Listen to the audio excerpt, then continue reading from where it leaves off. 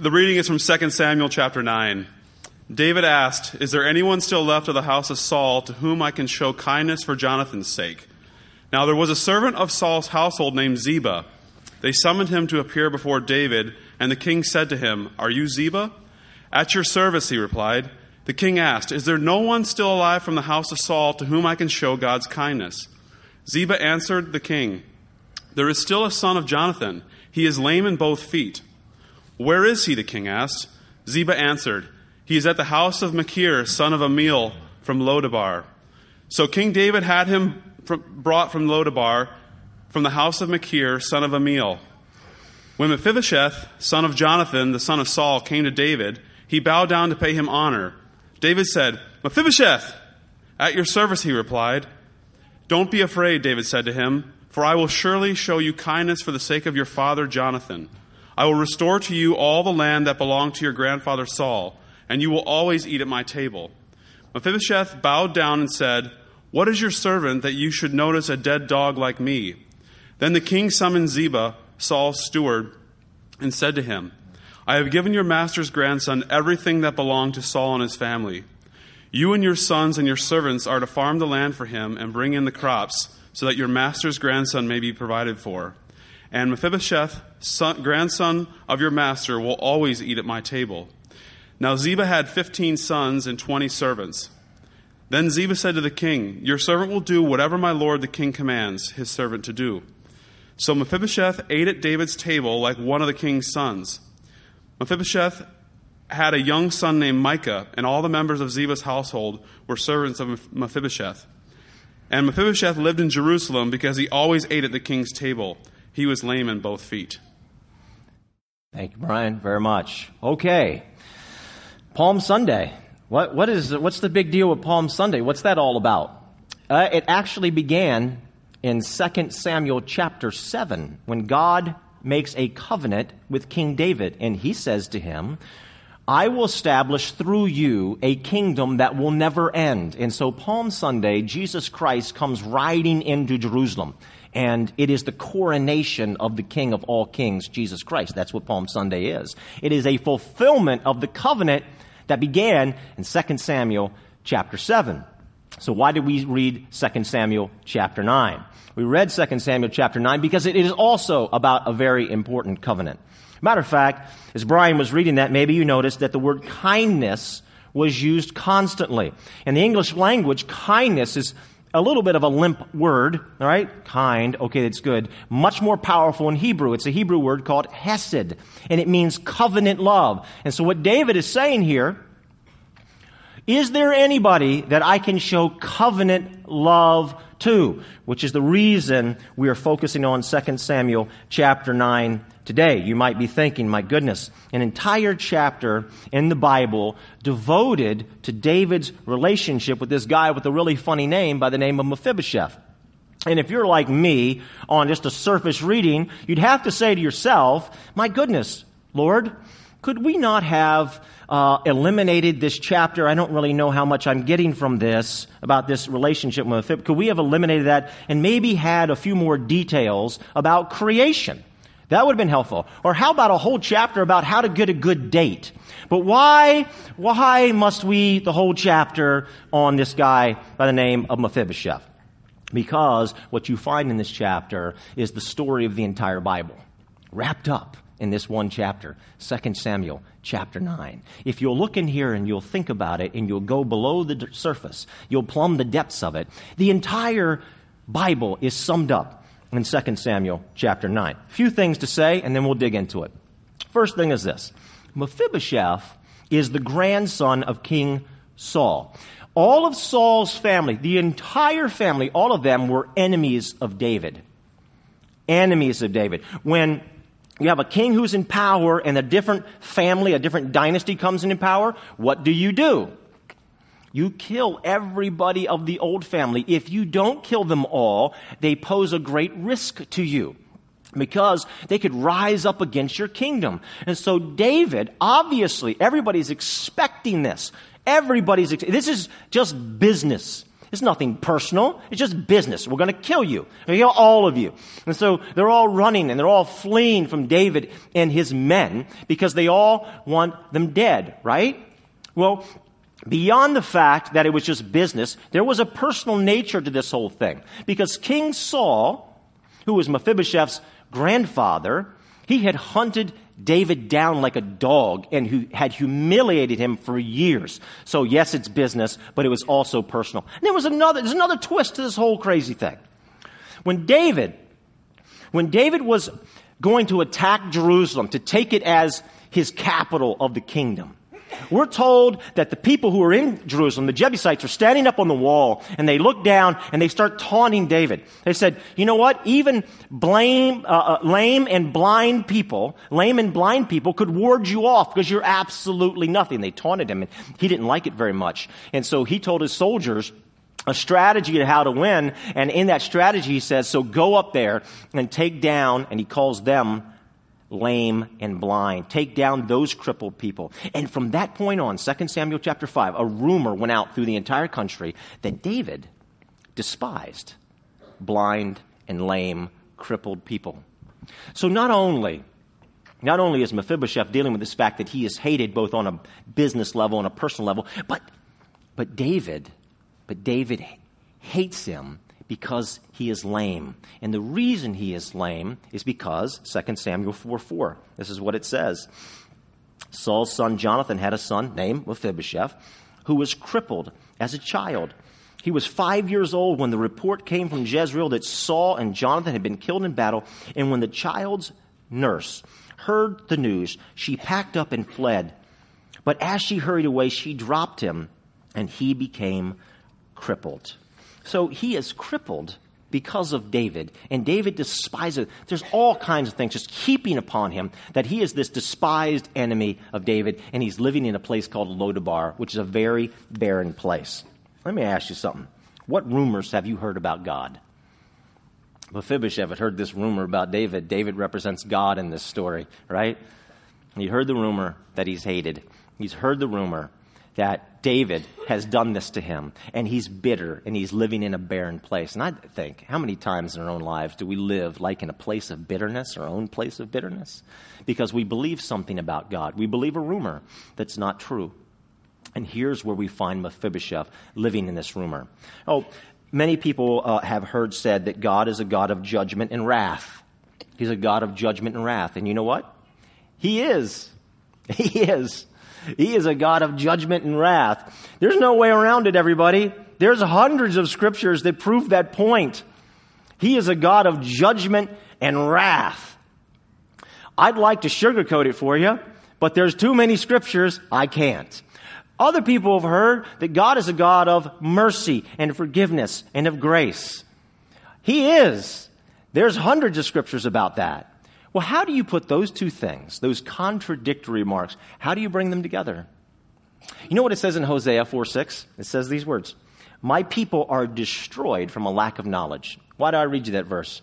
Because until we figure out how these two contradictory things come together, until we figure out how these two contradictory things come together, we will never understand God. We will never experience something that we all want. And here's what we all want: meaningful acceptance. Meaningful acceptance. And that's what I want to talk about today. How do we experience something we all desire, meaningful acceptance? The covenant brings these two together. Two things I'd like to tell you about David from this story. The first thing is that David searches for his enemy. He searches for his enemy. Mephibosheth is hiding out in this barren place, and David begins to search for him. It's important to note that while Mephibosheth is an enemy of David, that David goes searching for him. He's hiding in Lodabar. Isn't it so natural, everyone, that we hide?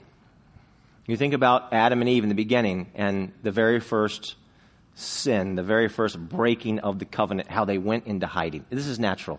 Whether our sins are many or their sins are few, it is natural for us to go into hiding, to hide. But we will never understand meaningful acceptance as long as we are hiding either from God or from ourselves, acknowledging who we are. Romans 5:10 says this, while we were God's enemies, we were reconciled to him through the death of his Son.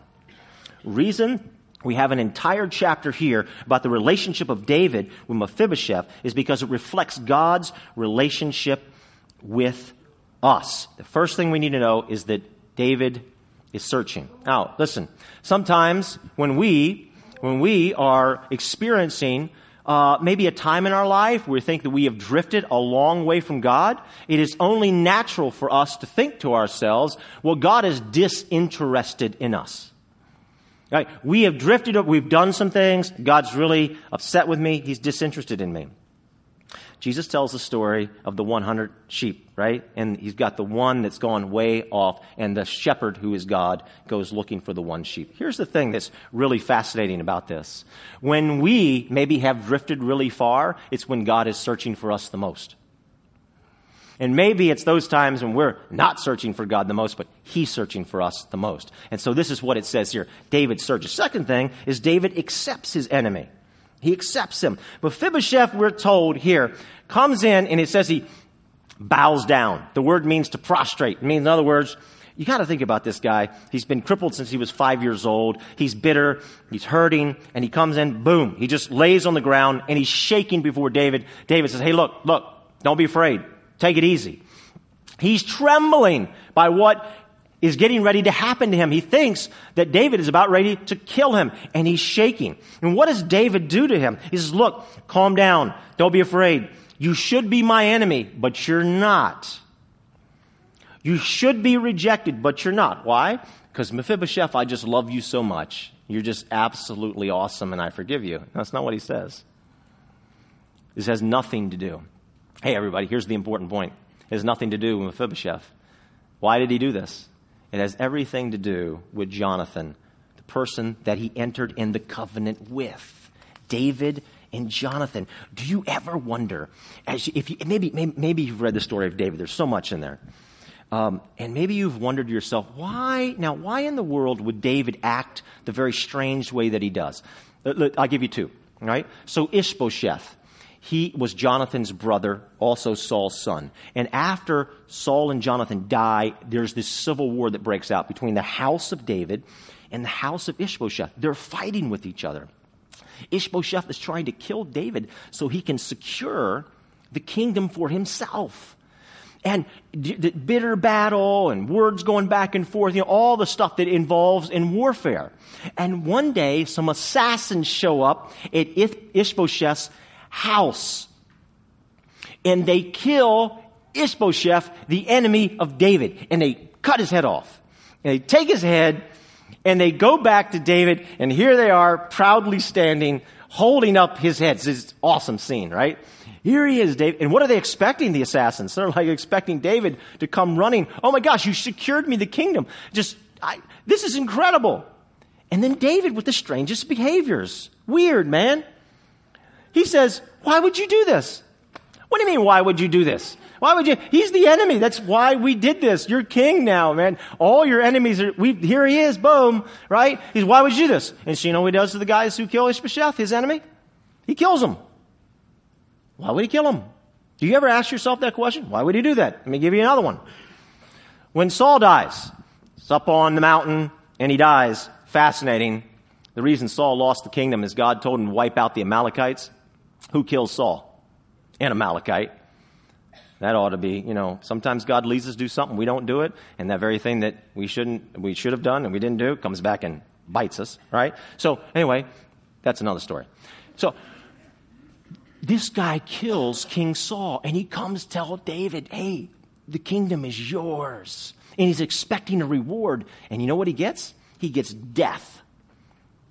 Why? Have you ever asked yourself, so why did David do that? Do you know why he did that? Because he had made a covenant with Jonathan. And when Jonathan made the covenant with him, he says, this includes all of my family for all generations. You know what the enemies of David could have done who were in the household of Saul when Saul died and David becomes king? You know what they could have all come out of hiding, and they could have run up to David, and they could have wrapped their arms around them without fear whatsoever. They could have knocked on the palace door and said, I'm here to eat dinner. Open up, baby. Here I am. You know why? Because he had to. Because he made a covenant. Not because of them, but because of Jonathan. That's the power of the covenant. And we see here that David accepts his enemy, not because of his enemy Mephibosheth, but because of Jonathan. And look what he does. He gives him his land. He says, look, I'm going to give you all your land. You know what? Land was in the first covenant with Adam and Eve. I'm going to give you all your land. And he says, I'm going to give you a bunch of servants. Now, he's been living in this barren place, impoverished, hurting, and bitter. He says, I'm going to give you 36 servants who are going to wait on you hand and foot. And you're going to be just like one of my sons. You're going to eat at the king's table. Mephibosheth had heard rumors about God all of his life.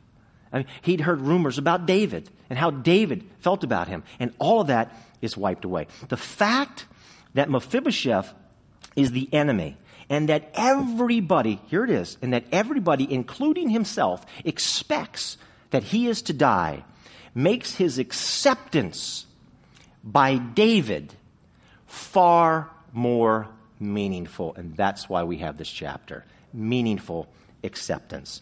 Two things I want to tell you. You ever heard that God is love? If you'd like to write that down, it's very important. You ever heard somebody say these words? Well, I believe in a God of love. I've heard that so many times. Well, I believe in a God of love. And what I found in asking people, well, could you explain what you mean when you say, I believe in a God of love? What I found is what people say back to me when I ask them to explain it, is they say, well, I believe that God just accepts everybody. Right? I mean, isn't that true that God accepts everybody? Do you know the biblical answer to that? The biblical answer is no. Which is startling. Startling. No, God doesn't accept everybody. Everybody, a covenant, ready? A covenant is a contract. It's a binding life or death agreement. Covenants and contracts, wake up lawyers, ready? A covenant and a contract have rules and penalties. Ready? Without the rules and penalties, the contract or the covenant is meaningless. Why would you have it? Why have it? If you don't have it, get rid of all the laws and we can get rid of all the lawyers. Okay? Now, if you're a lawyer, right, maybe you could go to a lawyer. Anybody here who has a lawyer as a friend, or you know a lawyer that's in this room, you could ask them, what would it be like to live in a lawless society? Without penalties, without rules, there's no reason for contract. It's meaningless. The rules and the penalty give meaning to the contract or the covenant. They actually give great meaning to the contract and the covenant. When you have the bite of the law and the acceptance of God, it makes God's grace, his covenant with us, infinitely more meaningful. Meaningless acceptance is what nobody wants. Meaningless acceptance is what nobody wants. Oh, sure. Just come on in. It's all forgiven. Is that like, oh, that really touches my heart. I don't care what you did. I don't care how many rules that you broke. I don't care that you broke all my commands. I don't care that you broke one command or 1,000 commands. Come right on in. Is that meaningful to us? It's not meaningful. It's not meaningful at all. Meaningful acceptance touches our heart. Second thing, God is law. So God is love and God is law. The law is all the rules. It's all the penalties. Last week, we talked about the fact that, they bow down and they worship this golden calf after they said, we will fully obey everything that you have said in your law. We'll do absolutely everything that you say.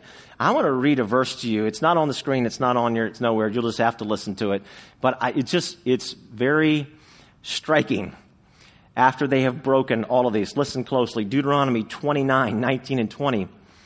When such a person who breaks any of the rules, right, hears the words of this oath, the covenant, and they invoke a blessing on themselves, thinking, now notice this, everybody, I will be safe even though I persist in going my own way.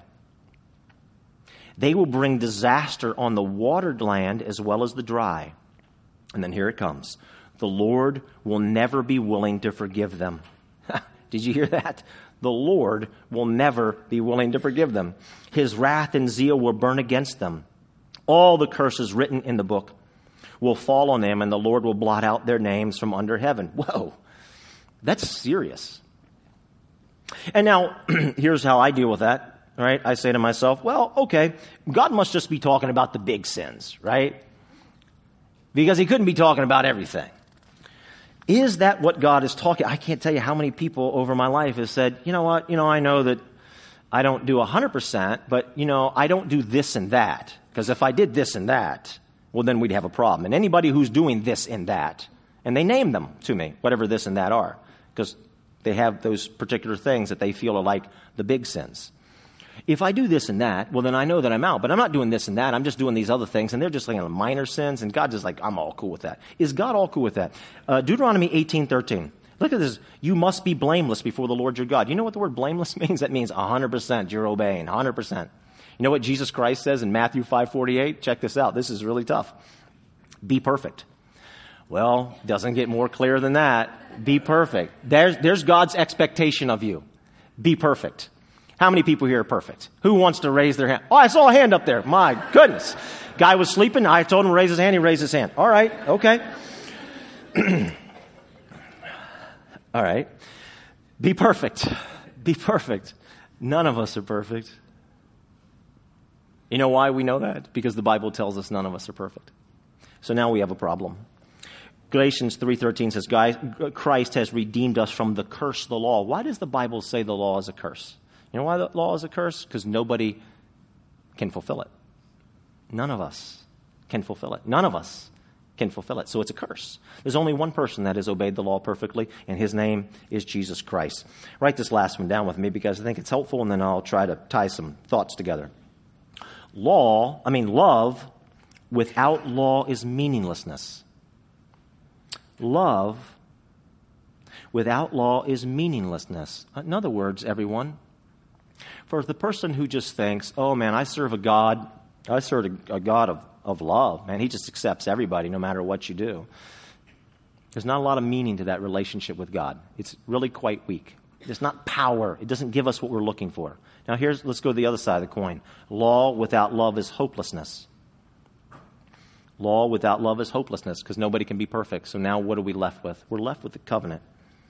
And now I want to share with you what it is that everybody wants. In Luke chapter 7, everyone, there is a story, true story, that is told about Jesus Christ. And he is in a religious leader's home.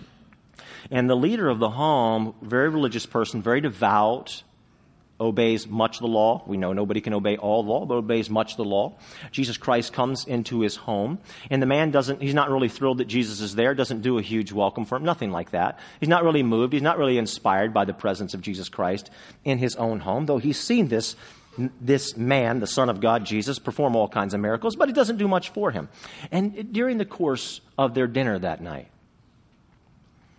a woman walks in. Now, the whole town knows the woman. The whole town knows the woman. And they all know she's a big-time sinner. And she comes up to Jesus, and she bows down before him. What is normal, what is standard procedure back in those days is when you went to somebody's home for dinner, somebody would wash the feet. That's what you would just do. But nobody had washed Jesus' feet because they weren't really moved that Jesus was there. And this woman bows down, and with her tears, she washes his feet. And with her hair, she dries them. And they say, Jesus, if you were really a prophet, you would know that this woman is a sinner, and you would not allow her to even touch you. And Jesus says this is very powerful. To whom much is forgiven. To whom much is forgiven. Now, he says to them, when I came in, you've done nothing. You didn't even offer me a bowl for me to wash my own feet. It meant nothing that I'm in your home. But this woman has been crying, and she has washed my feet with her tears and dried my feet with her hair.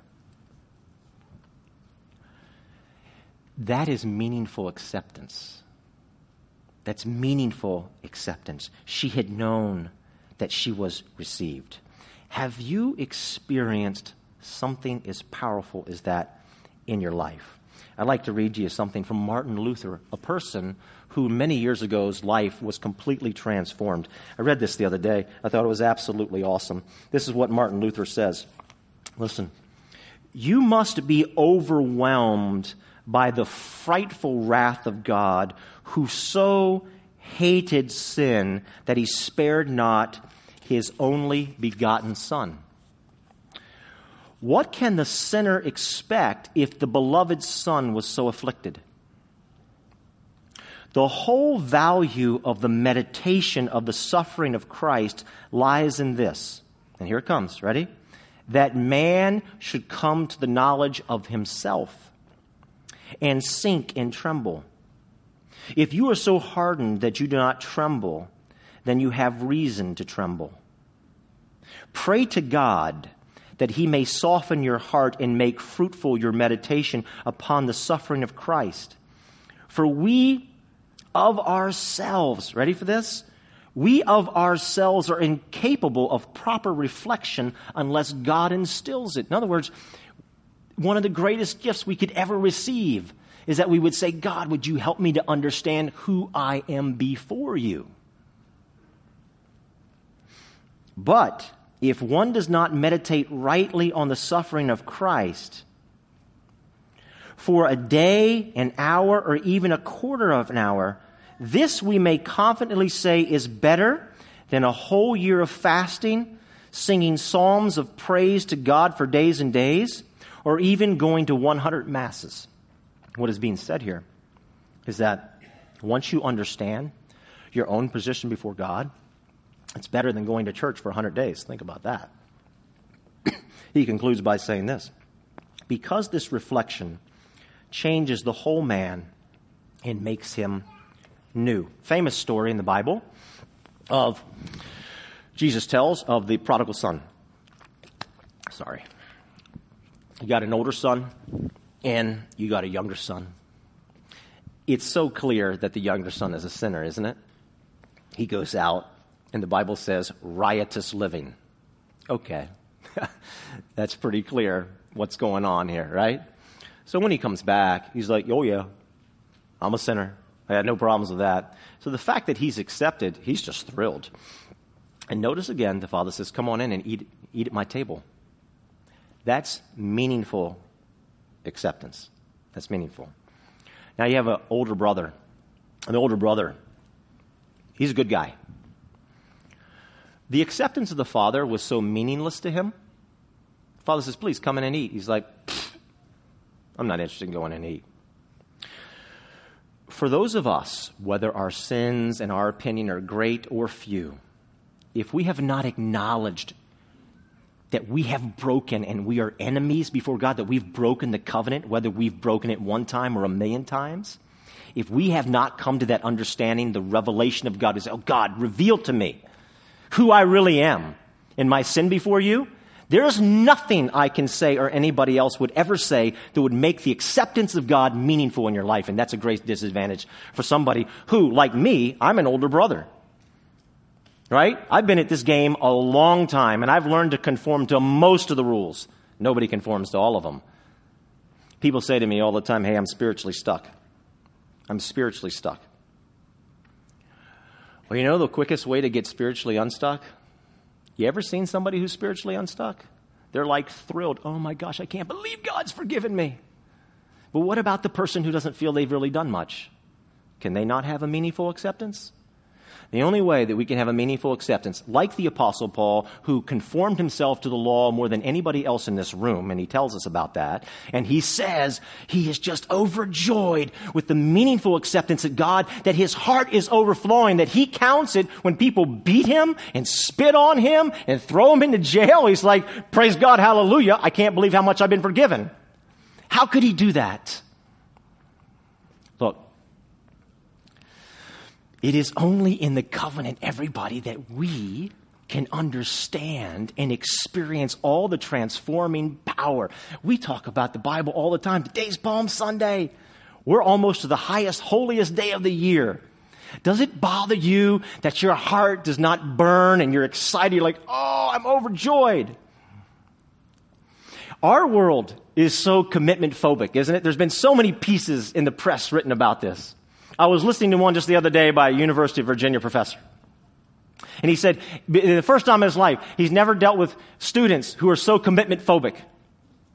Hey, you ask them on a Friday, hey, what are you doing? I have no idea on a Friday night, 5 o'clock, I don't know. And then they give you a whole litany of ideas that are out there that they might do. And then when they finally do and decide to go somewhere, to a party or whatever, you know what they're doing? They're on the phone the whole time and they're texting their friends because now they have buyer's remorse. They're like, I wish I was at that party with you because it's probably a better party than where I am. And I see people do that all the time. They're someplace and they wish they were another place. We have a hard time committing. We're signing up for community groups today. And you know what? I know a bunch of us are going to walk past those tables and think, I'm not sure I could sign up for a Tuesday night group. What if something better comes up? Because something better comes up on a Tuesday or a Wednesday, there's no way I could go to it. But have you ever met the person who has realized the depth of their sin, that they are an enemy of God, that they are Mephibosheth, or the woman in Luke chapter 7, wiping Jesus' feet? You know what? They're like, how could I not commit after all that God has done for me? Here's a great gift for us this morning. The greatest gift I could ever share with you. You would think that getting a revelation of all of our sins in here, older brothers at the greatest disadvantage, obviously, you would think getting a revelation of that would be painful. It's actually glorious. You would think it would involve self-loathing. Oh, I'm just a terrible person. But it doesn't. It actually results in us, our self-awareness, just soaring to the skies, to heaven. My God, you have done this for me. If this Easter season, you're tired of meaningless acceptance, and you're tired of just like going through the motions, oh, it's Easter again, I'm going to go through the motions, I want to encourage you with this in the conclusion of this service. Say to God, could you give me that gift? Could you make me aware? Could you instill in me the understanding, as Martin Luther says, of my own sin? My own sin. You know what the church in America is known best for? Why people say they don't go to church? Because the church is judgmental. Judgmental. I don't go to church because it's full of judgmental people. You know what's interesting? The younger brother in the story, the prodigal son, the one that really knew his sin, I mean, he had his head down and he was just thrilled that he was accepted. And you know what the older brother does? He's not thinking about his own problems. He's like, isn't he? Here's one way that I know that I'm beginning to get it, like the Apostle Paul, though nowhere close.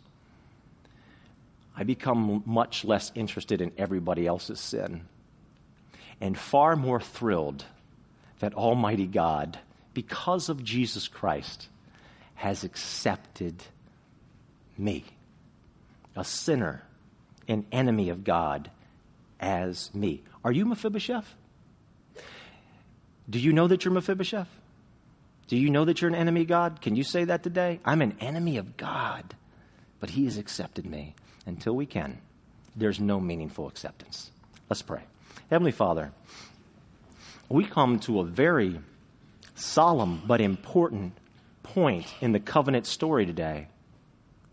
Something, God, that if we can grasp it, if you would be so gracious as to help us understand it, like if you would come down and with revelation on every heart and mind here today, it would so transform our spiritual walk with you. We would understand the joy and the excitement of meaningful acceptance. But God, unless we're willing and unless you do, we're stuck. We're stuck with apathy and a meaningless acceptance. But God, there's so much more. There's so much more. So Lord, as we just quietly pray here before you, God, would you reveal it? Would you burst on the scene of our mind and help us to understand how we are all Mephibosheths? And would it bring such excitement to our souls to know that because of Jesus Christ, that even though we're enemies, you've taken us in. Everybody, let's just take 30 seconds to just an attitude of prayer. And I want to ask you to consider saying, God, could you help me to see this truth? Maybe your spiritual life is extremely boring. Extremely boring. Well, here's the way to add some fire to it. God, reveal it to me. Let's just take 30 seconds and pray.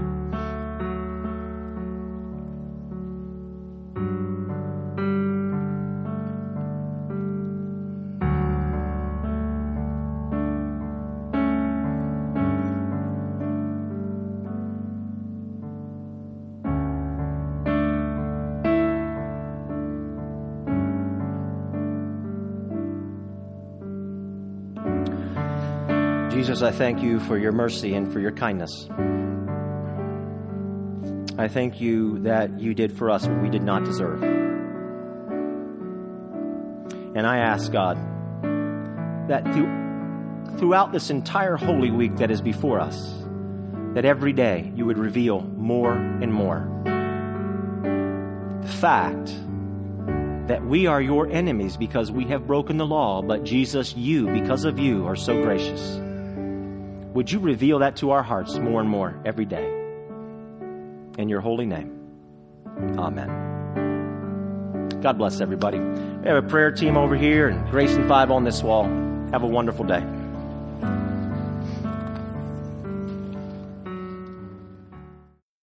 Thanks for listening to this week's message. Grace Community Church, a church for people who don't go to church, meets on Sundays at 9:30 a.m. and 11 a.m. in Arlington, Virginia. Connect with us anytime at trygrace.org.